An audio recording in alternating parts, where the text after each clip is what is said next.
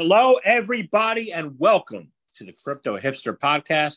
This is your host, the Crypto Hipster, Jamil Hassan, where I bring you founders, entrepreneurs, executives, thought leaders, artists, musicians, you name it, all over the world in crypto and blockchain. And today and the summer season, I am bringing to you a new compilation episode. Last year, from seasons 1, 2, and 3, I brought you the Crypto Hipsters Chronicles. And now, from season 4 and 5, without further ado, I bring you the Crypto Hipsters Mysticals. And what that is, what it was last year, and what it is this year, it's a compilation. It's a compilation of 3 or 4 podcasts together as like a montage. And on a certain topic or area of interest in crypto and blockchain, pulling from my podcasts. And now, as we're heading into the summer of 2023, I bring to you the Crypto Hipsters Mysticals. And there's going to be 22 or 23 or 24 around their episodes. And I look forward to you looking forward to it. So thank you very much for tuning in. Thank you for enjoying my podcasts. And this is going to be a summer treat for everybody. So please sit back, enjoy, and let me know your thoughts. This is Crypto Hipsters Mysticals, episode 13, Overcoming Web 2 Catastrophes to Help the World Embrace Web 3. This podcast is a compilation from 4 clips from 4 Crypto Hipsters podcasts during seasons 4 and 5. First is Sean Cheng, who is a partner at Consensus Mesh. Second, Eric McHugh, who is the Chief Growth Officer at ShopX. Third, Benjamin Gabai, who is the Chief Marketing Officer and co-founder at CrunchDAO. And fourth, Elena Nadolinsky, who is the Chief Executive Officer at the Iron Fish Foundation. Enjoy. I don't want to shift gears to talk about a bad guy, but some bad things happened last week in crypto around FTX. And you mentioned, people say we're headed into a crypto winter, or when we head into a recession. What do you think is the FTX, the fallout of FTX? I'm not to get into detail what they did, right? But what do you think the fallout's going to be, and what do you think the media impacts are going to be, and how this industry is affected, and how do we move forward positively? Yeah, that is something that's unfolding in real time as we speak. I don't think we've fully seen everything shake out. I believe that the second and third order effects of FTX and even in the most recent $400 million backdoor drain still being researched and kind of worked through right now. And so once criminal charges are placed against the team and the company, which I'm pretty certain that might happen, we're going to see that probably used by many people in the political realm to probably justify a little bit of overreach. When much of our industry has self-regulated or wanted to ask for frameworks in order to really comply, but then also ensure that people are safe and that they aren't losing their shirts. And so I think as we see FTX kind of the culmination of this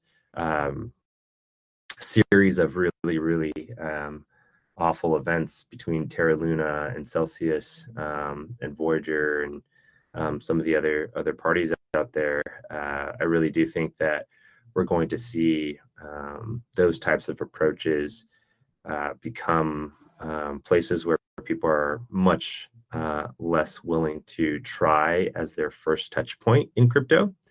which we had always hoped that C2Fi or CFI was going to be this mass adoption on ramp, and that those folks would really help expand those users into Web3 native ways. But now our industry is focused on compliance, regulation, and also focused a lot on Web3 native things that people just didn't seem to care about before, like self-custody is all of a sudden and decentralization as key features.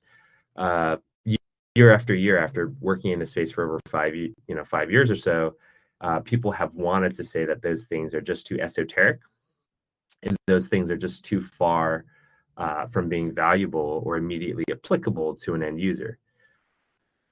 But maybe in facing this pain and seeing many people get taken advantage of, or now have all their funds in some sort of arbitration process for the next 5 or 8 years with FTX, now we might see self-custody and using things like a hot wallet in MetaMask or a Ledger or Trezor, and putting stuff into a cold wallet as something that should be more and more commonplace. And so $150 for a cold storage wallet is a pretty cheap price to pay for peace of mind.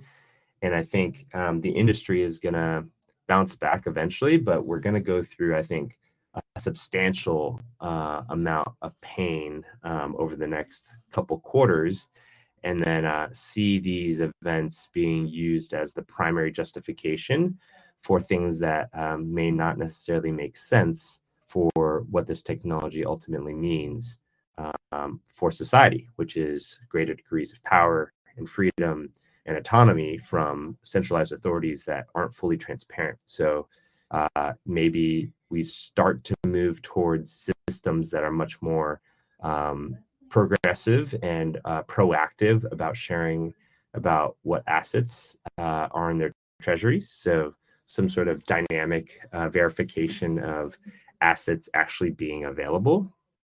But I also think we're going to need a possibly a protocol or a system that allows for us to automatically verify the total amount of liabilities that a company or a system has within it.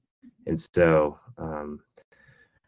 the adage of moving from further away from just trusting for the sake of trusting because of fancy credentials or he said, she said, or a system that really caters to people that already have power may move further and further towards verification. And so is this the second version of what Bernie Madoff had built, and the cartel or cabal of people in his family and in his inner circle at all these other regulatory bodies? Is this what is happening with FTX and SBF? Potentially, but we're only 3 days in, four days into even the discovery of these things, and so I'm hesitant to say what the ultimate impact is, but I definitely don't think this is the end of it, or we're anywhere close to the bottom of what this means for our industry as a whole yet. Talking about the bad news, right? I have to go back 100 years, more than 100, 120 years. And Teddy Roosevelt says it's not the critic who counts. It's basically the people who are in the game building. So why do the critics not matter? Why do the people in the game matter more? And what words of wisdom do you have for people who might accidentally, take critics' words for it instead of being participating? As a founder, as somebody new in this, not new, you're 29, but you're younger than me. What are your thoughts on how people can navigate that? I mean, it's pretty easy to critique, and right now we're building the infrastructure for when new people come in, they have a real use case or something interesting. I mean, advice to someone new in the space would just be to obviously do your own research, start small, 0 to 1, get a little bit. That'll incentivize you to research. once you have skin in the game, you're generally good to go.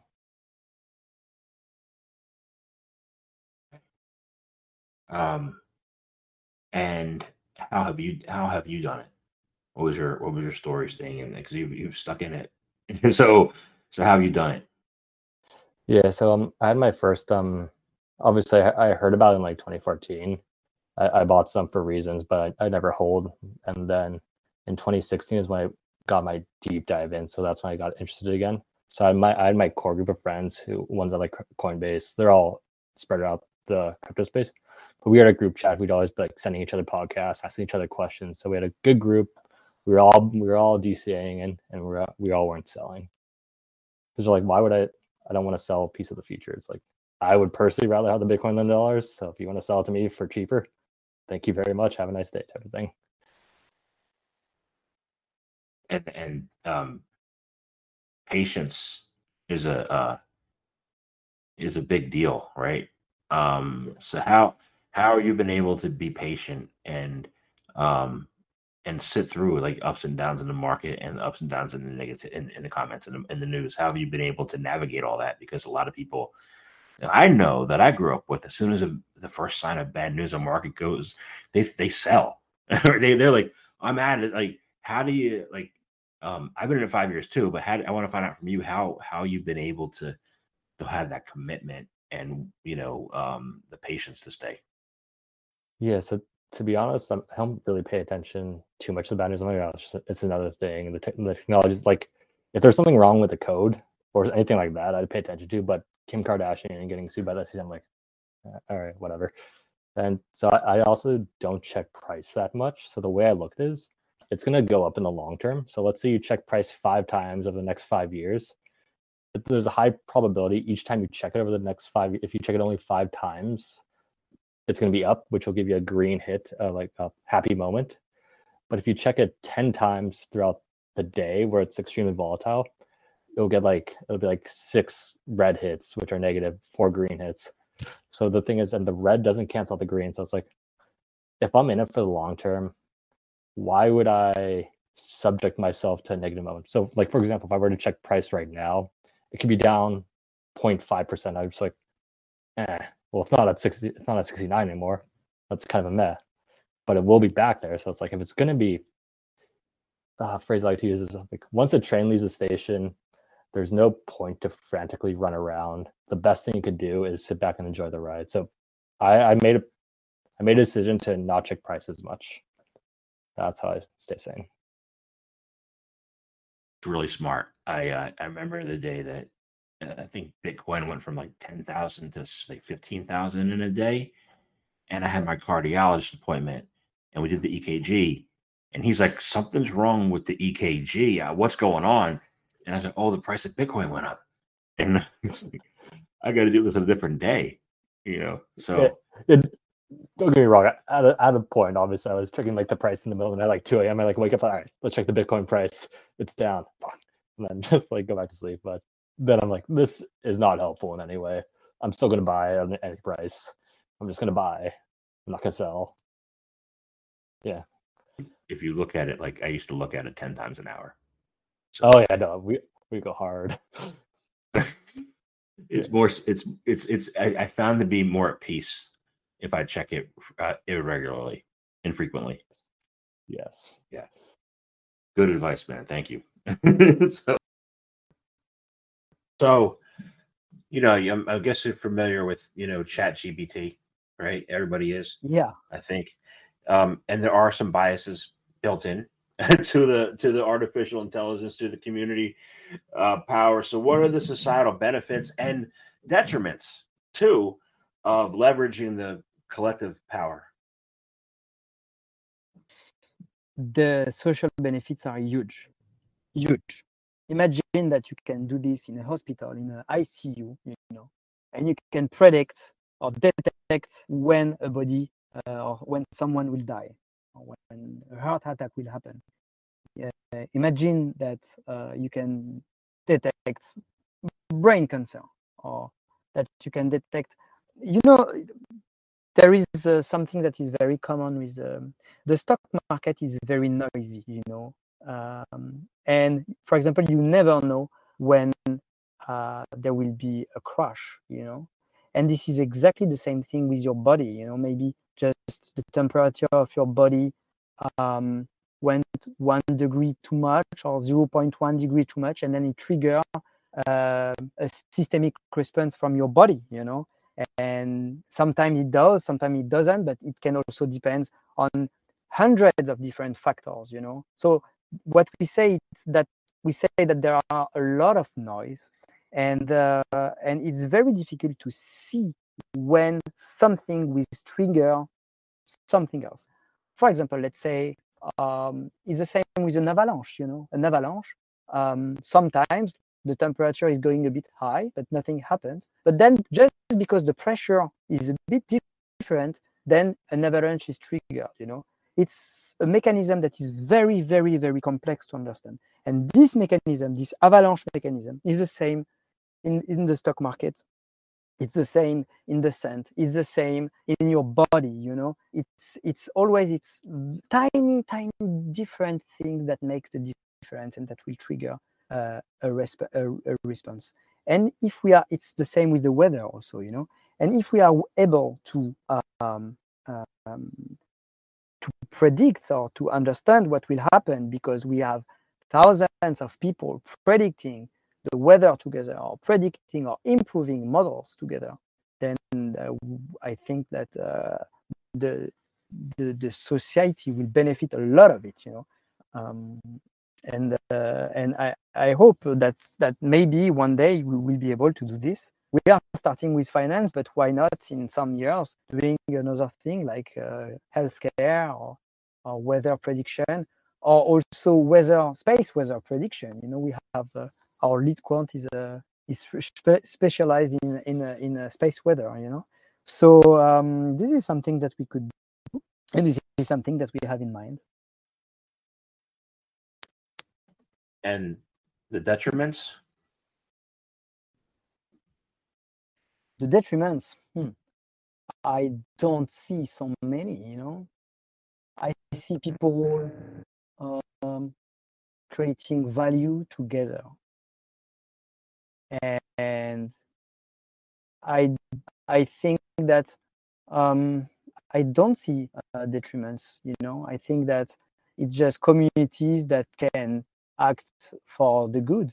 Today, for us, it's the market, but once the technology is ready and it's working already, then it will be very profitable for many other verticals, in many other industries. And I wish there are a lot of people that do the same on many different industries. I got to shift gears now because you said two words together that got my attention. You said social collusion. And I think of social media. When you say that, I think of social media. And right now, this past week, there's been there was a launch by Instagram called Threads, which is a competitor to Twitter. And a lot of people were jumping up and down saying they would love the idea of, Threads. And I'm like, that's still Web 2. That's not Web 3. And there are privacy benefits to Web 3 of people, not handing over their data to Facebook or to Twitter, right? What are the privacy benefits of Web 3? And what do we need to do to be able to mitigate our privacy concerns from popular Web 2 platforms to embrace Web 3? Yeah, great questions. This is exactly why we're building Ironfish. So it's going to be a bit of a preamble, but in Web 2, whenever Web 2 breaks its promise of privacy, we have catastrophic events. So we have data leaks, we have doxing, we have harassment, we have identity fraud. So for Web 2 actually tries to retain your privacy to some extent. And like you said, like your data does get used by Facebook and whatnot, but we have this like pretty basic expectation of privacy. For instance, if you use your any of one of your banks, even if you use Venmo in private, you have this expectation that that data is not revealed to the world. And when that does get broken, like I said, we have catastrophic events. And so here's like some examples. There's an app called Strava, which I use for running. It's an app that a lot of athletes use to track their runs. They had this pretty massive data leak at some point that revealed the location of army bases, because soldiers would go and use Strava on their daily runs and would reveal location of army bases, across the world, that were supposed to be secret. There are many other situations of like data leaks where victims would be doxxed and their addresses would be revealed to the world. Gamergate was a pretty terrible example of that to some extent. So again, when Web 2 breaks its promise of privacy, we have catastrophic events. Okay, but for Web 3, we have no privacy. There's not even a possibility of a data leak because everything is out in the open. Everything you do for Web 3 currently, with a few exceptions of the privacy protocols that we mentioned, everything is out in the open. So if you use, Ethereum, you can go on Etherscan, you can look at your wallet, you can see all the transactions, but everyone else can too. So everyone can see what exchange you've used, what NFTs you might hold. So based on your exchanges, I might know who you are. Based on your NFTs, I might know your wealth. I can look at some of the other wallets that you funded. Maybe you were trying to de-anonymize and you funded different wallets. There are even websites that will now link people's wallets together because, like NFT whales might want to have different wallets so that they might purchase or sell NFTs without moving the market. And even that doesn't work because their wallets are linked. And so everything you do in Web3 currently is 100% in the open. And so it's kind of I think like if Web3 is going to win, it's going to have to be Web 2++. It's going to have to be Web 2 and better. And right now it's not. It is different, but I don't think it is actually better. And one of the things that I think is tremendously worse at is privacy. For Web 2, at least we have some we have some expectations of privacy, despite all the things that you mentioned. And for Web 3, there's just simply zero expectations of privacy. Everything's out in the open. Anyway, so that's why we're building Ironfish. This is exactly why we're building Ironfish, is to make sure that crypto has this missing Lego piece for privacy. And we're building Ironfish to be that.